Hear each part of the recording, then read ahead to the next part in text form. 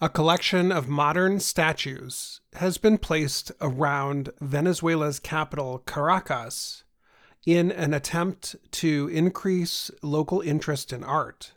A total of 19 fiberglass pieces created by Venezuelan artist Antonio Azato are sitting in public spaces around the city. The statues are modeled after the famous 17th century painting Las Meninas by Spanish artist Diego Velázquez. That piece shows a young princess, Margaret Teresa, being assisted by two helpers. The painting is displayed in Madrid's Prado Museum. The larger-than-life statues or figures appear in Caracas in modern, colorful designs.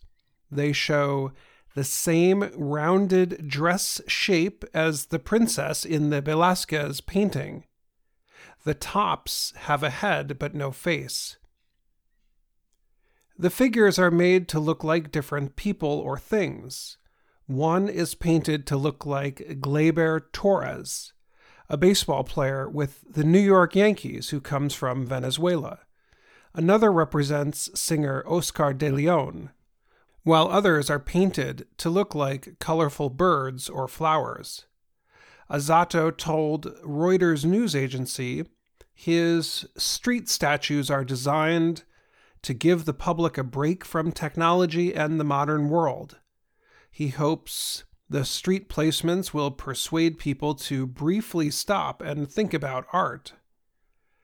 Lots of people don't know Velázquez and don't know Las Meninas, Azato said. He added, he hopes the figures will lead people, particularly younger ones, to be curious about the pieces and to look closer at the statues and their meaning. Azato has put statues in other cities in the past. In all, he says he has created almost 300. Among them were figures made to represent tennis player Rafael Nadal and other famous individuals. I'm Dan Friedel.